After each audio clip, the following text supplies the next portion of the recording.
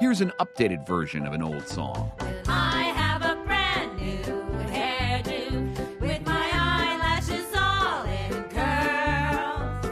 I float like the clouds on air dew. I enjoy being a girl.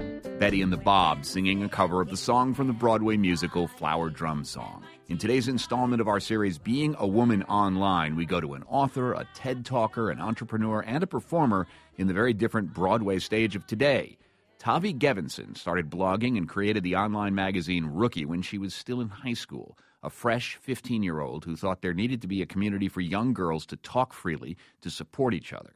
She was right, in a big way. Rookie has become a sensation, a forum for feminism, sexuality, privacy, and identity, all free of the moralizing of the pre-internet age. The now 18-year-old editor-in-chief of Rookie has enough projects going that she's put off college and says she thinks this wave of empowerment she's riding still has a ways to go. I'm going to generalize, but I think people of my generation, especially young women, are used to a kind of reductive sort of empowerment. And it's not like I think we should stop being like, you're beautiful, love yourself. But I guess at that age, when I was starting Rookie, I just wanted something that could be more nuanced and was looking for something where, you know, you could be honest about feeling bad about yourself or imperfect. Or maybe like being beautiful didn't have to matter because you could have other things that were more important to you and said more about who you are as a human being. Like this is something I find myself saying a lot at like Rookie events or just when I'm talking to our readers is like, I always feel better about myself when I think of myself as a human before I think of myself as a woman, because there are expectations attached to being a girl or woman that when I remember I'm just a person really kind of fall away. You know, it's funny because my daughters will say to me, you know, everyone's always telling us, you know, be sure to have self-esteem, be sure to have self-esteem, love yourself, love yourself, you go, follow your dreams. And my daughters will say to me, why do they keep saying that? Is there something really awful that's going to happen right around the corner? Right. And it's almost like that's played out. We're done with that. Well, I think for me, I became a lot more comfortable with myself and then eventually confident when I could just like accept that I don't always feel like a superhero or like Beyonce. Like I think if you can kind of make friends with that part of yourself instead of like feeling poorly about yourself and then also having this second layer of guilt for feeling poorly about yourself. I mean, I've talked to so many other women online about like feeling like and then being like, oh, and I'm a bad feminist for feeling this way. I just don't do well with the pressure to also like feel great about yourself. I would rather just kind of like make friends with a healthy dose of like self-criticism. Well, that sounds good. Do you think sexuality is overplayed online, that there's just too much concern about it, that the notions of sexuality are maybe too much of a determinant of our identity, be they women or men? What I look at on the internet is like 0.00001% of the internet. But I do think that a really great thing about, you know, sites I look at like Tumblr or Twitter and the communities I see there, the ones that I follow are largely like girls in high school who are very critical of the world around them. The good thing about it is that you realize more quickly how many alternatives there are to like the image of sexuality that you see on TV or in a magazine, and you realize that that's also not the real world and that there are a lot of other human beings who feel the way you do. Girls my age, well, no, girls for like generations, like since the beginning of time, you're taught that sex is like this incredibly, I don't know, like your body is a temple and your virginity is like this precious gift and it's supposed to be a huge deal.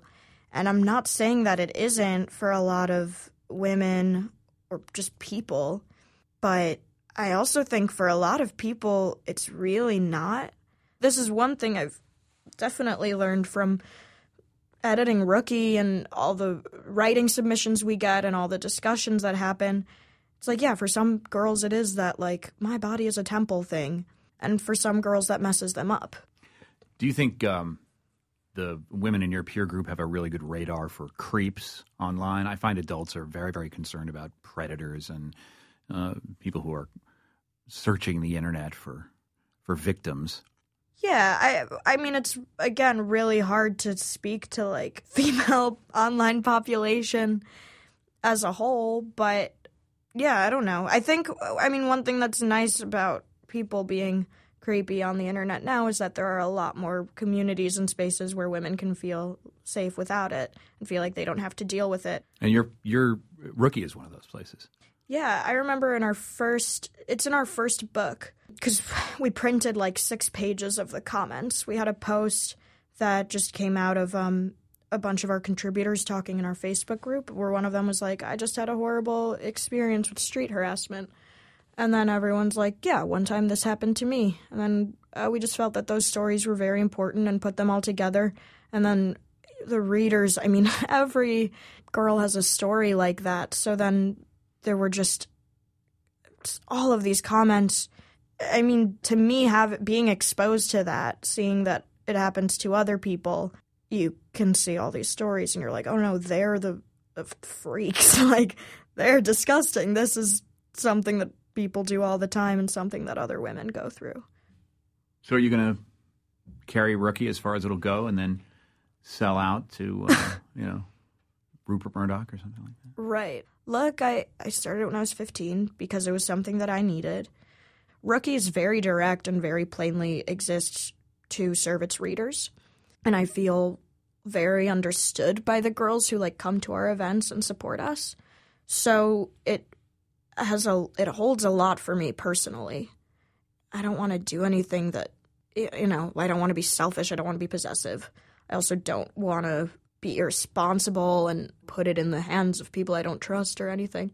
So I'm just trying to be as thoughtful as possible about what happens with Rookie next and not let it get too tied up in my own ego or possessiveness or, like, personal connection to it. Well, good luck, Tavi. Thank you. Tavi Gevinson is the founder and editor-in-chief of Rookie. I'm David Remnick, host of the New Yorker Radio Hour. There's nothing like finding a story you can really sink into that lets you tune out the noise and focus on what matters. In print or here on the podcast, the New Yorker brings you thoughtfulness and depth and even humor that you can't find anywhere else. So please join me every week for the New Yorker Radio Hour, wherever you listen to podcasts.